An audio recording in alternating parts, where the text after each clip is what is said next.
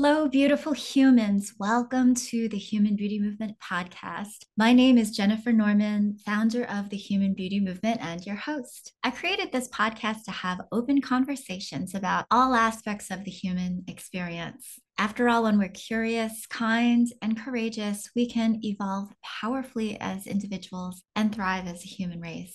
So take a moment now to hit that subscribe button so you don't miss an episode. I'm so glad that you're joining me for today's show. Now, many of you know that I'm a person who always prefers deep conversations rather than the superficial ones. So perhaps that's why I am so drawn to my next guest. Nikos Patedakis is a consulting philosopher and educator who focuses on unleashing wisdom and compassion in culture, leadership, education, creativity, consciousness, and spirituality. He has 2 master's degrees and a PhD, all in philosophy, as well as certifications in permaculture, and specializes in educational practices that enhance human performance. Nikos sees wisdom, love, and beauty as therapy for the soul, the foundation for excellence and success, and the key to healing. Now, he's here to talk about how philosophy helps us to cultivate and appreciate beauty. Welcome to the show, Nikos.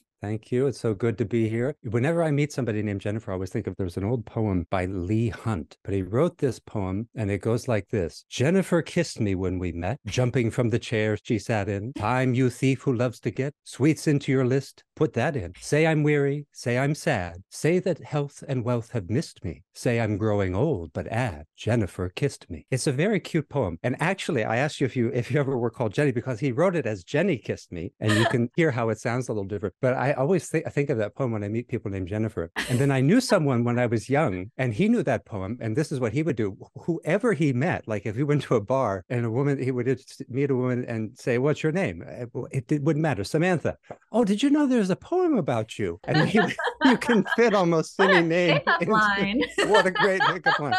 Yes. But it really was Jenny. So it really is your poem. Okay. Well, nice to meet you, Jennifer. I won't call you Jenny. Nice to meet you too. And it's so interesting to talk to a philosopher about names because I always was just puzzled by being named Jennifer. I was adopted and I thought of all of the names that I could have had, which might have been exotic or interesting. I was like, Jennifer is just so common. It always kind of bummed me out a little bit. So I think that's why I've actually put 2 N's at my name. Like if people call me Jen, then it's Jen with 2 N's. I tried to be a little bit different, but now everybody's doing it. So, oh, well, what can you do? No, I think that's wonderful. It's really interesting. Naming itself is so, because my name, since it's Greek, a lot of Greek names have names. Yeah. So Nikos is related to Nike. That's what the shoe company, it's not Nike, but it's Nike. So it's victory. Victory. Yeah, that's right. Victory. And so a lot of Greek names were like that. Like there were a lot of horse names, like Hippocrates. The famous physician, his name actually means sort of like, kratis sort of means ruled. So you could say he's the master of horses, or you could say he's the servant of horses. It's just how I usually think that name, Hippocrates or Hippodamia. But yeah, so many of those names have meanings. And it's really interesting how some names in sort of like our contemporary milieu, if you go back, you find that it had some kind of a meaning. But a lot of names, it's almost like Bob. What is Bob? It's just a thing that goes up and down. Why you call your kid Bob? It's like, No, well, I think that this is an interesting segue into what we're going to talk about because if we think about the love of words and the love of wisdom and how we do create meaning out of what is going on in our lives, and so many people struggle with that, you have actually made it your life's work to dive into ancient wisdom, even modern wisdom, and now you call it dangerous wisdom, which I'm very curious about why you decided to call your work dangerous wisdom. But I am just really curious about why people think that philosophy is so abstract and how you might break it down for those who are like, oh, that just sounds too esoteric to me, and make a little bit of sense out of it. Hopefully no one tuned out already. Oh no, Jennifer has the philosopher. Let me skip this episode. Wait before you go. I'll make it interesting. I promise. So yes, it's really important. The thing is that philosophy is something we cannot escape. I could go through life and you could go through life, Jennifer, without becoming a physicist or without becoming becoming a lawyer or Thank without goodness. becoming a plumber. But none of those people can avoid being a philosopher, because philosophy means how we do things. And everybody, if you're a plumber, you have a philosophy of how to do the work. You also might be a parent if you're a plumber. And so you have a philosophy of parenting. It's not written in some book, it's in your mind, of course, but you have a philosophy of how you could be a friend, how you are a community member. Of course, politics is philosophical inherently. It's about what's the right way to organize a culture and to live together. All of those are philosophies. So philosophy means how we do things. Wisdom means doing things in accord with wisdom, love, and beauty. So that means doing things in a way that functions. Wisdom is what works, but without negative side effect. If I want to get money, I can rob a bank. That works, but it creates negative side effect. However, wisdom can direct us into right livelihood and a right lifestyle so that my life works without the negative side effects. Same thing if we want to have a good relationship. If I operate a friendship on the basis of wisdom, then the friendship will work without problems, less problems. That's the idea, less suffering. So, would you say that the philosophy is guiding principle or is actually inherent in us and causes us to act in certain ways, or both? Wow, that's a beautiful question. Well, to the extent that we are really made of wisdom, love, and beauty, then of course we are just allowing them to presence themselves moment to moment as our life. But we get in the way. We get in our own way. You could say the energy of wisdom, love, and beauty want to flow through us like a beautiful, you could think of it as a hose. And the idea is that the hose gets kinked. And so the wisdom traditions are the way to unkink the hose so that wisdom, love, and beauty are flowing as our life. Mhm. But we are often very kinked up, and so it wants to come through. We want to experience love, we want to experience beauty, but very often we have sort of obscurations or obstructions. Now that means that the teachings you get kind of seem like they come from the outside, and there is a way in which the teaching is trying to go in. That's the meaning of indoctrination in the good sense, is that the doctrine goes into you. We learn things like from our parents and from elders, people we respect, and we really take that in, and it goes into the mind and activates something that in turn comes out to meet it. So that's education, which is to lead out. But the teachings are helping us to let that wisdom, love, and beauty come out. And they are beyond all the words. That's another way that sometimes people say, oh, philosophy, it's a bunch of intellectual things, it's abstract. But philosophy is about ending our abstractions and having intimacy with ourselves, our world, each other. And so the teachings are not meant to get abstract. They're meant to say, hey, you are being abstract. Let go of all that and just let yourself be natural.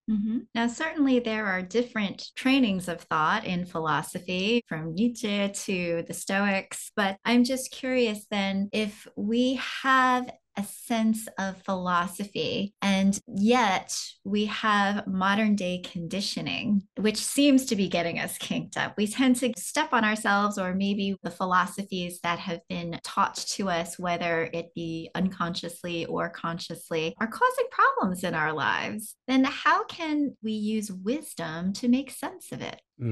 Yeah, that's right. Sometimes this word is a fancy word called polycrisis. It's to say that there's not one crisis. There seem to be all these ecological crises, Seems like we're in a economic. poly crisis right now. That's right. Yeah. And we're talking at a time when war has broken out in the Middle East. We have war in Europe again. These are very disturbing things. And the thing is that all of this is one crisis. The poly crisis is just a philosophical crisis. You have really bad philosophy. That's what is causing the problem. Because remember, philosophy is just how we do things. And if you are doing things in a way that makes species extinct and pollutes the water and pollutes the air, that's not wise. That's ignorant. Yeah. And Socrates was always trying to teach us that this is a kind of dominant culture thing. But every cultural tradition has these great sages, great teachers. The peacemaker of the Haudenosaunee, Buddha in the East, and Zhuangzi and Lao Tzu. These are really important beings. And they tried to tell us that we cannot live on the basis of ignorance. We have to find a way to get in touch with wisdom, love, and beauty. And that's what the teachings and practices of philosophy are for. And so we think we need something cutting edge, like the new technology will save us. But the idea is, no, the wisdom traditions have very old teachings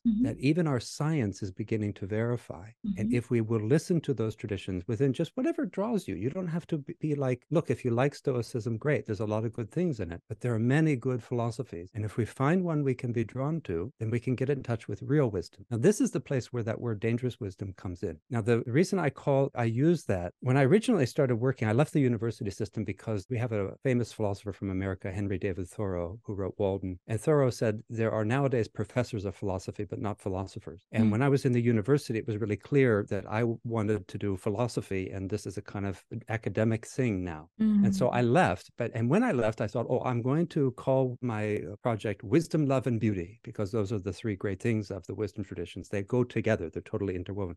When I was getting a PhD, somebody on my dissertation committee, you have to defense of your dissertation and so on. And one of the people on the committee said, this is really dangerous. But he said this with tremendous respect. He said, this is more a work of philosophy than most of what is produced in academia, but it also feels very dangerous. And I said to him, I wrote like actually a little addendum to the dissertation because of this, because it happened after the defense. And he didn't say anything about it. Like they either will pass you or they'll make you do some corrections. Nobody asked for corrections, but I still added this to say that all wisdom, true wisdom, is dangerous. When Buddha taught, he said, the teachings I'm giving you are poison. You need to handle them the way you would handle a poisonous snake. Now, why would a philosopher say that? Because if you don't handle them carefully, they will bite you and they will become a new problem.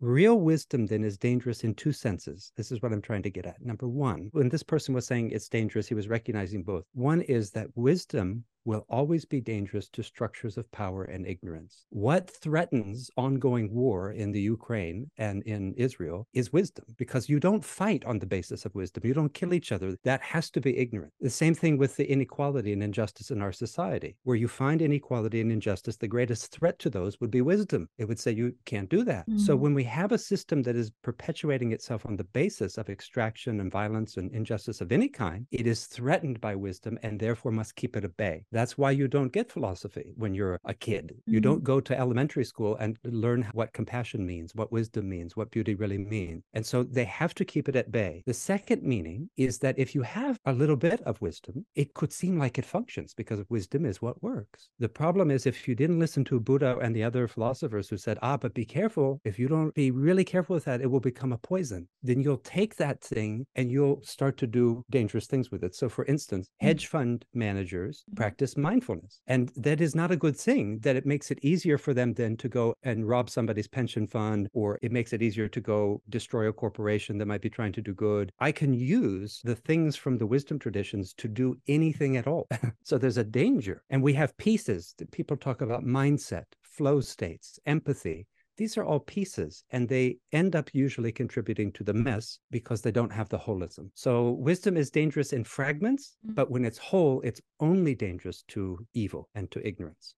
So those are the two meanings there. And that's why we need it today. That was your original question. What's that got to do with? Well, today it's wisdom. Nobody would say, oh, you know what we should do? Let's try to change the world on the basis of ignorance. I have a really ignorant idea. Jennifer, I have the most ignorant idea you've ever heard. You're going to love it. And it will do it. No one would say that. But yet, where do we have access to wisdom? Where are we resourced to say, oh, let's do the wise and compassionate thing and the beautiful thing? Yeah. Okay. Why is it that wisdom is so at odds with what society would deem as success and progress then? Why do people wish to stay in ignorance? It seems like it is a selective choice by humans to be this way. I mean, animals don't operate this way. I know that you've got horses all around you, and they're the most docile, loving creatures that have so much wisdom to share with all of us, but yet humans are just hell-bent on destroying each other. Why is that?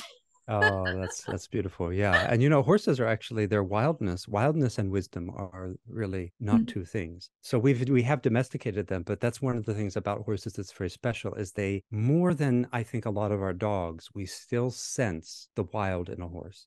And that's important. So wisdom is not necessarily being docile, although very often it certainly means a lot more gentleness than we're used to. Sure. But wisdom, remember, it's important to just recognize that it can be fierce. When a mama grizzly protects her babies, it's not ego. She's not angry at you for getting between her and her babies. She's fierce. It's not personal. She doesn't care what you look like. The issue is, that's my kid. That's it. And so that's very, very state of grace sort of fierceness. It's not anger. It's not ego. There's no agenda in the ordinary human sense. And why is wisdom so antithetical? Well, there are a lot of things that are weird about our human beings. One is that Say It's that's the understatement of the century. there we go. Yes, I will practice understatement during our dialogue. So, yes, human beings very often would rather cling to the suffering they know than let go and move toward an unknown joy, Mhm. an unknown and risky joy, because we have to let go. You have to let go of what you are and what you know. We are clinging to the very pattern that is destroying the ecologies we depend on. So that shows that there's an insanity. That's a really crazy thing. Insanity has us. And how do we cure it? What Plato said is he said, well, there are four medicines and there are four kinds of madness. And one of them is art, beauty. So he said that it's madness that gives us the best things we have, which is a weird thing for a philosopher to prescribe madness. But he means not when we're being crazy or egocentric or ignorant. He means, for instance, in the case of art, when an inspiration seizes you and the poem just comes out. Mhm. And you know you didn't really do it. Mhm. The poet's finest work, they're not going to say, oh, I did that. That would be Mhm. ridiculous. They know that it came through them. I said they were channeling. Right. Yes, in a way, yes. So Mhm. Socrates saw it as the divine Mhm. coming, okay, right? That idea. Mhm. And so we can also see it as the larger soul itself, that we just don't realize how vast we are, and that the soul knows more than the ego knows. Mhm. And so the soul itself is vast and can come through. So either way, but so then the other ones are love and initiation and prophecy, having a real vision. Like we think Elon Musk is a visionary, but Socrates would not say that Elon Musk was a visionary. He would say that somebody like Buddha is a visionary because he is seeing what is possible for wisdom and love and beauty for the whole world. Okay, but why we cling to it is one part of it is that we hold on white knuckled just to the bloody fingered. We will hold on to what we know, even if it is really harming us. And lots of us have been in life situations like that, where we say, well, it's not as bad. Oh, it's, he doesn't drink all the time. He's trying to quit. I mean, all the things that we've heard or whatever it might be. And there is also, for some reason, the larger reality, because it's so vast, it's terrifying to the ego. A lot of people will act like they're so gung-ho for truth and for wisdom and for insight and transformation. But when you look at the wisdom traditions and you look at the experience of many people, you will find that a confrontation with reality in an unprepared soul evokes sheer terror. Mhm. And so I think something in us knows that. So there's a lot at work, really. A lot of us can't imagine. I one time wrote about, there was a woman who was talking about her Keurig coffee machine. And she Right. said, that thing is my life. I can't live without that.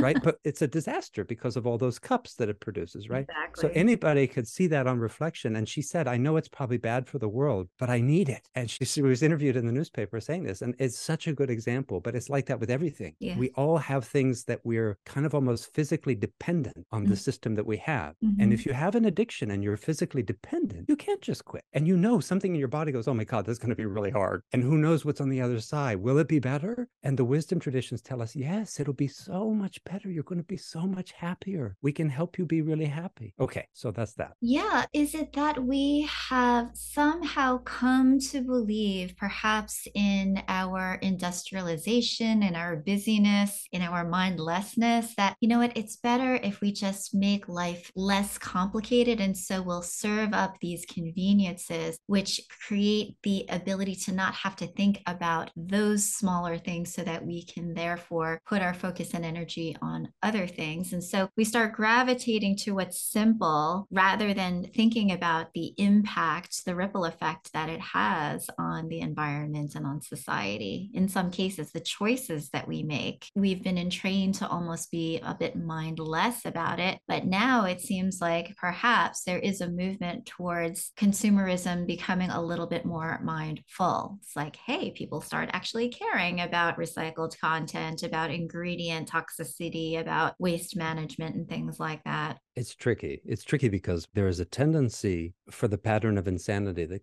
has us in its grips. It has an immune system. So there's a tendency for it to take anything and turn it into the way forward for the pattern, not for us, but for the pattern. So when we have this, like the idea of mindful consumption is actually an oxymoron.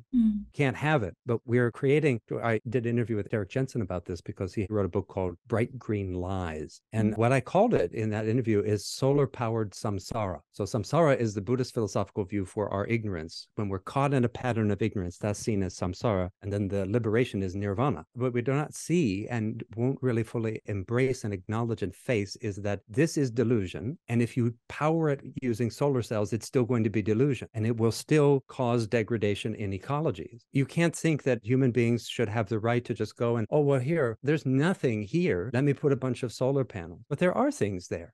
And we're not going to be able to maintain the same structures that we have. For instance, you don't hear management say, if you go to business school, I have not heard of anybody saying, oh, we have a course, the main course everybody has to take is non-growth business. We still have the idea that there will be growth, but that's not in attunement with what nature understands as growth.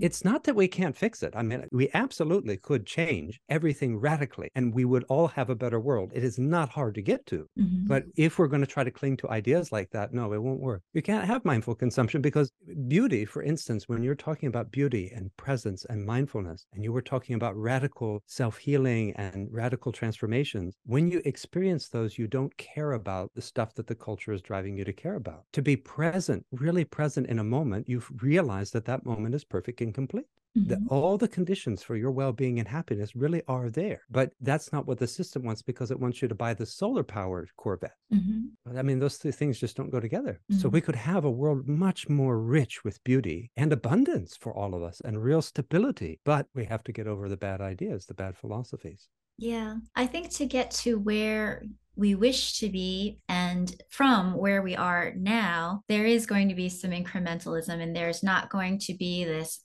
dramatic leap to that place, but there can be steps of less imperfection perhaps along the way.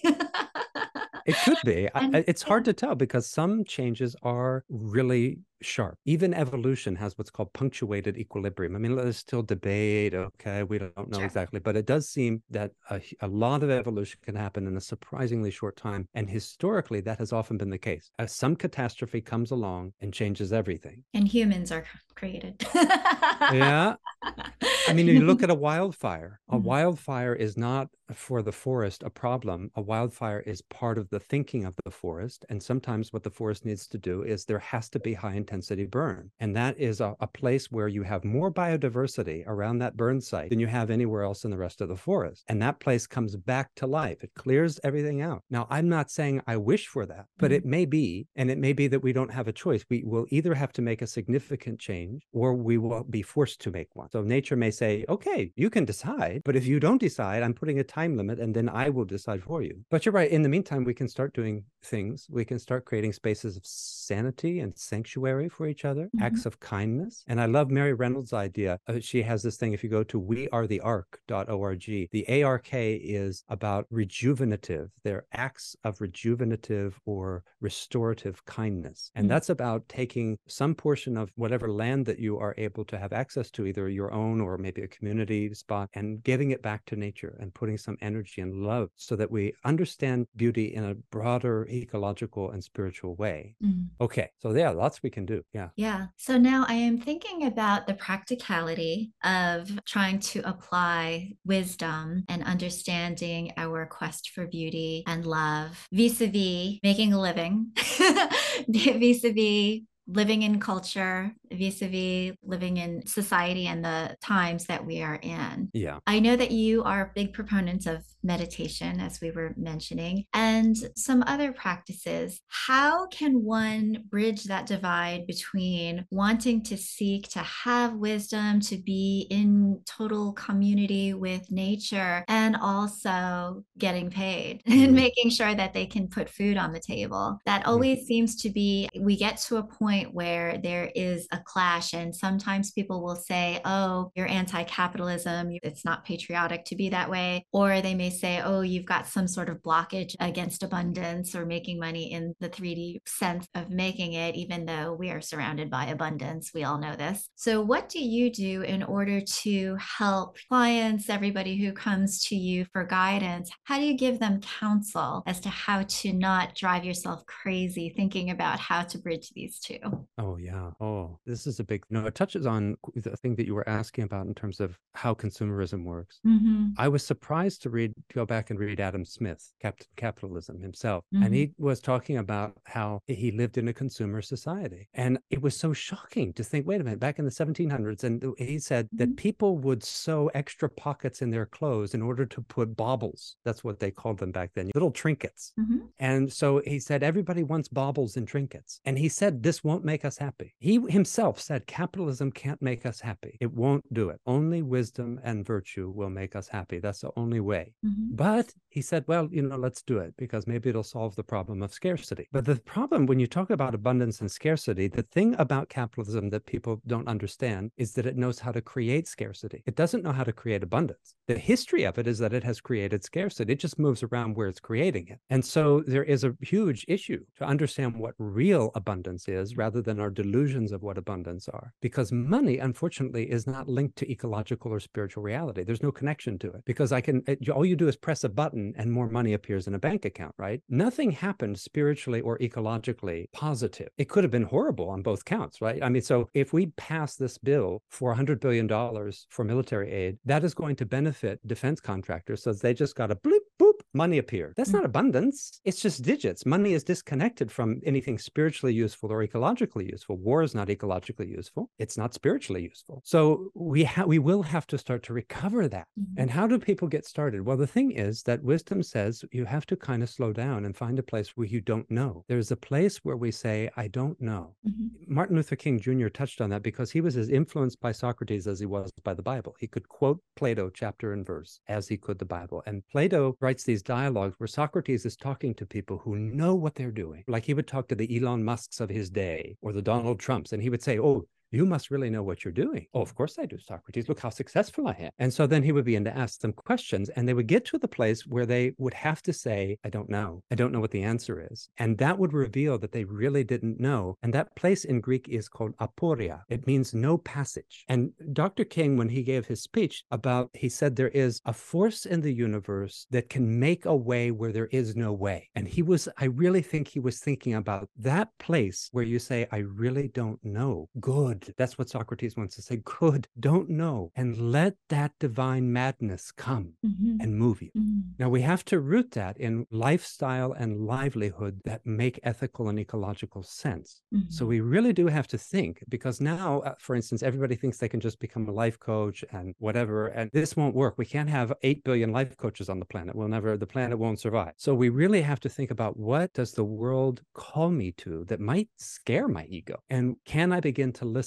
Can I begin to ask my dreams for guidance? Can I begin to turn toward a wisdom tradition and say, well, what does Plato say? Or what does Buddha say? And find guidance, because wisdom means I don't know. As I begin to change my life, I become the kind of person who can receive the answer of what to do.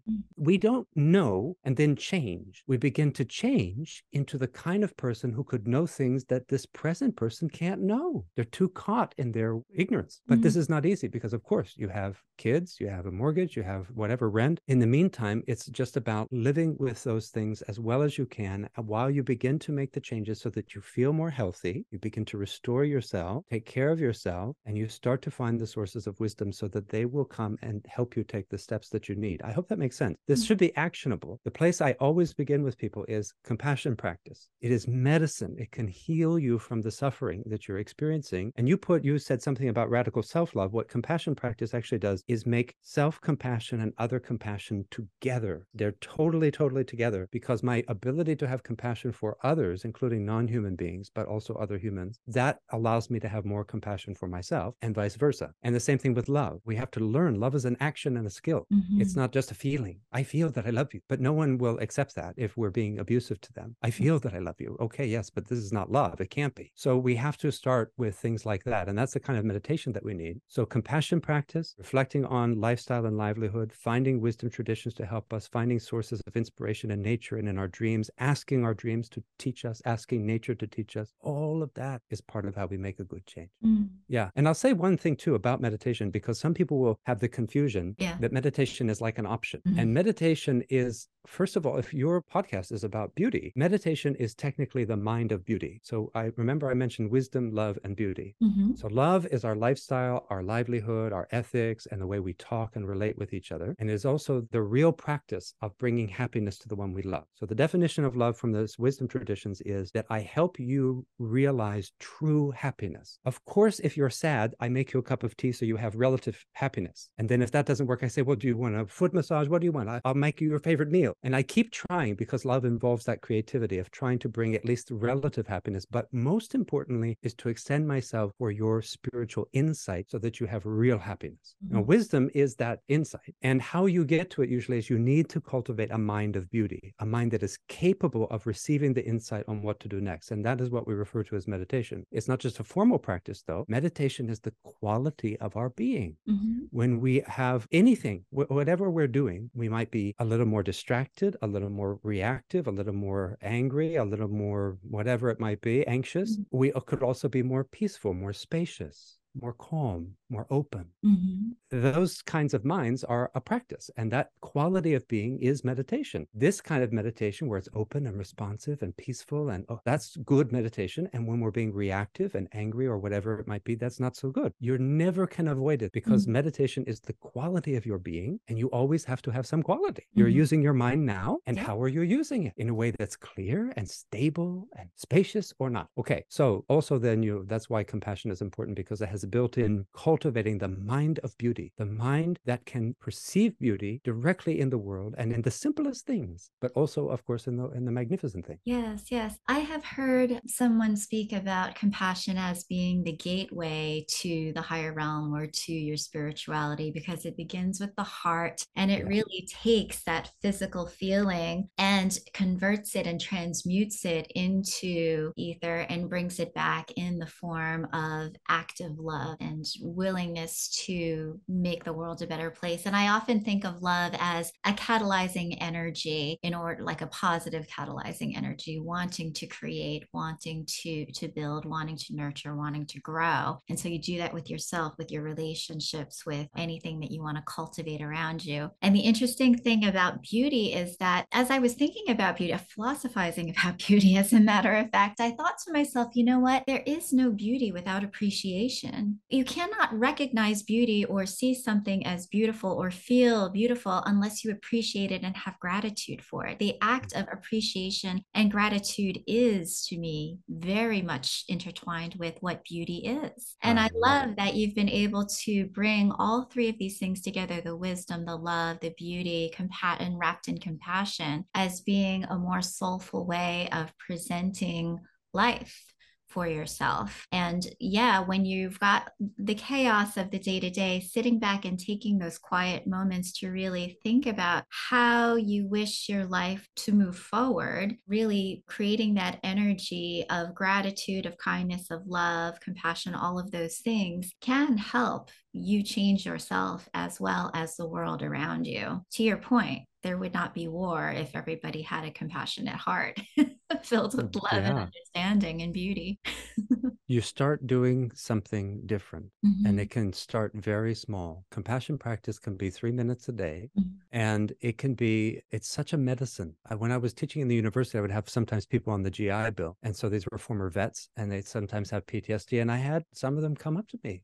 More than one student would come and say, I did everything the VA offered for my PTSD. Nothing worked. And then I took a philosophy course, and that worked. Why was it healing? Because it was really an exercise in wisdom, love, and beauty. And I always grounded all my courses in compassion practice in particular. So you're right, it's a gateway, and it is about a practice, doing things differently. The other thing, the Haudenosaunee are very generous in sharing their gratitude, their what they call the Thanksgiving address. And they do the Thanksgiving address every morning. They might do it for different events, beginning of the school day. And the Thanksgiving address is this practice of honoring our interwovenness and really appreciating. So you might begin, and you could do this. The reason I'm suggesting is that I often recommend to people, just you get up in the morning, and when you make that coffee, don't drink the first sip.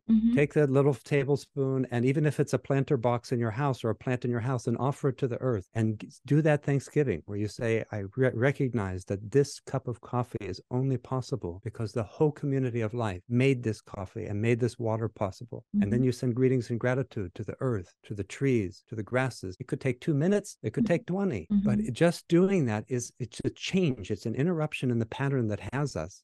And we start to find our way back to the world. And nature is really important here, because every time we build the connection back to the fuller meaning of our life, at least on this planet. You're here. I understand maybe we're cosmic beings from the Pleiades, but you're here now. And so be here and realize that this is an incredibly sacred place. Mm-hmm. So yeah, I really like what you're saying. And it just begins, love is a practice by loving differently. And whether it's agape or romantic love, by just loving differently, we begin to change. And again, we make ourselves then into the kind of person who could receive an insight that today or yesterday we couldn't, but tomorrow we can because of these practices. Absolutely. You also talk about awakened beings of beauty. I was curious what you meant by that. Yes. Well, so there's a couple meanings. There's a word bodhisattva. Sanskrit, bodhi is awakening and sattva is a being. So a bodhisattva is an awakening being. And there's a kind of double entendre in the sense that you and I could decide to be bodhisattvas, and they're like a cosmic superhero because their superpower is compassion and also wisdom and the mind of beauty. So their superpower, rather than Superman, he has superpowers. He can beat people up and he's invulnerable. And these compassion, you could imagine how different comic books would be if there was, instead of just Superman, there was Captain Compassion. And maybe she would fly in and she would say, Superman, don't worry, I'll just make compassion in their heart and they'll stop doing what they're doing. You don't have to fight them. Don't worry, give me a second. And then the evil villain would say, I can't do this. It will hurt sentient beings. This is terrible. I'll have to change. So that would be a very short comic, a Marvel movie, 30 seconds. Captain Compassion's here. Forget it. The movie's over. So these superheroes, they have, of course, they adorn themselves in various ways. And so an awakening being of beauty, there are two kinds. And I sometimes refer to them. The first one is the bodhisattva, the awakening being of sartorial splendor. Now, the bodhisattva of sartorial splendor, she brings people a feeling of joy and spaciousness by adorning herself most wondrously, so that when you see her or him or them, you are just immediately struck, I should say, and you say, wow, you just look so wonderful. And it makes you feel spacious and nice. Mm-hmm. And sometimes I used to practice that bodhisattva, and I would wear like a beautiful tie. I would go to the thrift store, because you can get, when I lived in San Francisco, if you knew the thrift store to go to, you could get Armani, you could get Dior. I could have like a $5,000 outfit on, but just still be a poor philosopher, right? So I could show up, and then people would sometimes say, you just look so good, because they're not expecting it, right? So, but then you have the burlap sack bodhisattva, and they also are trying to seek our liberation, but by helping us be less attached to the external beauty and see the internal beauty. And Socrates was a burlap sack bodhisattva. I mean, he didn't even bathe regularly. So people didn't think they thought he smelled a little off sometimes. And he was taken to be kind of unattractive on the outside, but people saw his inner beauty. They were just drawn to him. Now, each bodhisattva has a danger, because the bodhisattva of sartorial splendor, she can think that because she has so adorned herself, that she also took care of the inner beauty, but maybe she didn't. So it's very easy to get too obsessed with the external thing, and you forgot all about the inner beauty. Mm-hmm. And your friends may tell you how nice you are and all of this, but really, there's not true peace and true joy and spaciousness there. And so the same thing with the burlap sack bodhisattva. They can feel that, oh yes, who cares about appearances, but they may be as dumpy on the inside as they are on the outside. So both of them have these challenges to really touch the inner beauty, but the idea is that they're both trying to allow beauty to be something that wakes us up. When we see something beautiful, that helps us to awaken. But there's something else here. Mm-hmm. That is that when we think about beauty, we often make the mistake of thinking about a thing. So we say, oh, that's a beautiful song. Mm-hmm. Oh, did you look at this beautiful poem? Oh, did you see that beautiful building? I went to the Taj Mahal and took my picture. Mm-hmm. As if the building is the aesthetic object. But the wisdom traditions actually teach us that beauty is an experience. Mm-hmm. And it's an experience we can be in touch with at any moment. And that the gift that the artist is trying to do is not give us a thing, but an experience that we access through the art. Mm-hmm. And that's why Rothko, the famous painter, he said, I'm not an abstract expressionist. He would say that. And he's the one who did like those big, like color panels. I don't know if hello, I'm waving my hands for those of you just listening. But he would do like these solid colors, or sometimes they'd be like a dark red and then a lighter red. And I have met several people who have told me my first real aesthetic experience with a work of art was a Rothko. And Rothko himself said, I'm not an abstract expressionist, because all my paintings do, and ask anybody who really stands in front of one and is quiet, you will have the experience that I was trying to give you when I painted it, whether it's awe, joy, sadness. And so that's important to understand. And that's what we should do, whether we're the burlap sack bodhisattva or the bodhisattva of sartorial splendor. We're trying to help people be in touch with an experience, and we have to try to live it ourselves too. Wow, that is really interesting. And especially in the realm of what I would call the traditional beauty industry, is more about sartorial and about the show and the flash, and saying, okay, you'll be able to to impress other people. But unless you actually do that inner work, then it's kind of like, yeah, you can look pretty, but are you really serving yourself in and serving the world, right? I mean, and are you serving the world in a greater way, or are you yeah. just chasing an image, some sort of fleeting fantasy? Yeah. I Or like that. yeah, or and then the martyrdom is it's not beautiful to feel like, oh, I'm doing this and I'm rejecting all of society and turning into a hermit. That's not letting your light shine either. I know. Yeah. The world is asking for our presence, and we have to Mhm. find. I like what you're talking about with I was thinking of Anne Waldman's poem when I was just before getting online with you because I thought, oh, we're going to talk about beauty. And she has that poem, Makeup on Empty Space. Have you ever heard of that one? I don't think So so. Anne Waldman was a famous sort of beat poet. She was Mm, really cool. And so I'll just read you just a few lines there. So, okay. because she had the idea that, of course, she had the idea that really everything in the world is a vast openness. Mhm. And the experience of its solidity is really ultimately an illusion. And so wisdom, Sophia, which philosophers love, philosophia means to love wisdom. It's the love of wisdom or love wisdom. It is also the wisdom of love. So Mhm. Sophia she is really this emptiness, this openness. And so that means that when I'm putting on makeup, I could get deluded in thinking that I'm really putting it on a real thing and then the people will like me or whatever. So here's the thing, makeup on empty space. I am putting makeup on empty space. All patinas convening on empty space. Rouge blushing on empty space. I am putting makeup on empty space. Pasting eyelashes on empty space. Painting the eyebrows of empty space. Piling creams on empty space. Painting the phenomenal world. I am hanging ornaments on empty space. Gold clips, lacquer combs, plastic hairpins on empty space. I am sticking wire pins into empty space. I pour words over empty space. Enthrall the empty space. Packing, stuffing, jamming empty space. Spinning necklaces around empty space. Fancy this. Imagine this. Painting the phenomenal world. Bangles on wrists. Pendants hung on empty space. I am putting my memory into empty space. Undressing you. Hanging the wrinkled clothes on a nail. Hanging the green coat on a nail. Dancing in the evening. It ended with dancing in the evening. I am still thinking about putting makeup on empty space. And then she goes on from there. It's a lovely poem. And it's cool to hear her read. Sometimes I think you can find a video of her jamming with a band because the beats love to get with the jazz. And she's there doing her thing, her Anne Wollman thing. Spoken word. Yeah. Yeah, yeah. So anyway, I like that. Yeah. And how can so the Bodhisattva of sartorial splendor ultimately understands that she is of the nature to grow old. She is of the nature to die. And the appearance, the physical appearance of her is not really real. It's changing every moment. Nevertheless, it's a vehicle for her to provide that experience of the beautiful, the truly beautiful. So yeah, it's wonderful. Nikos, what a wonderful conversation. I think about how so much of us can explore a bit more of the wisdom that is available to us so that we can cultivate lives which are more in harmony with nature, more in harmony with our true selves, with our souls, with our spirituality, rather than feeling like we're chasing after fabrications which may or may not be serving us in the best interest. And how by just opening ourselves up to a daily practice of compassion, we can really be much more in tune with our thoughts, our feelings, our emotions, the love and the beauty that we have inside of us so that we can spill that out into the world a bit more. Thank you so much for sharing your knowledge and for all of these wonderful things to consider. Thank you so much for being a guest on the show today, Nikos. Thank you for the work you do. I really appreciate this movement of beauty that I hope it goes worldwide.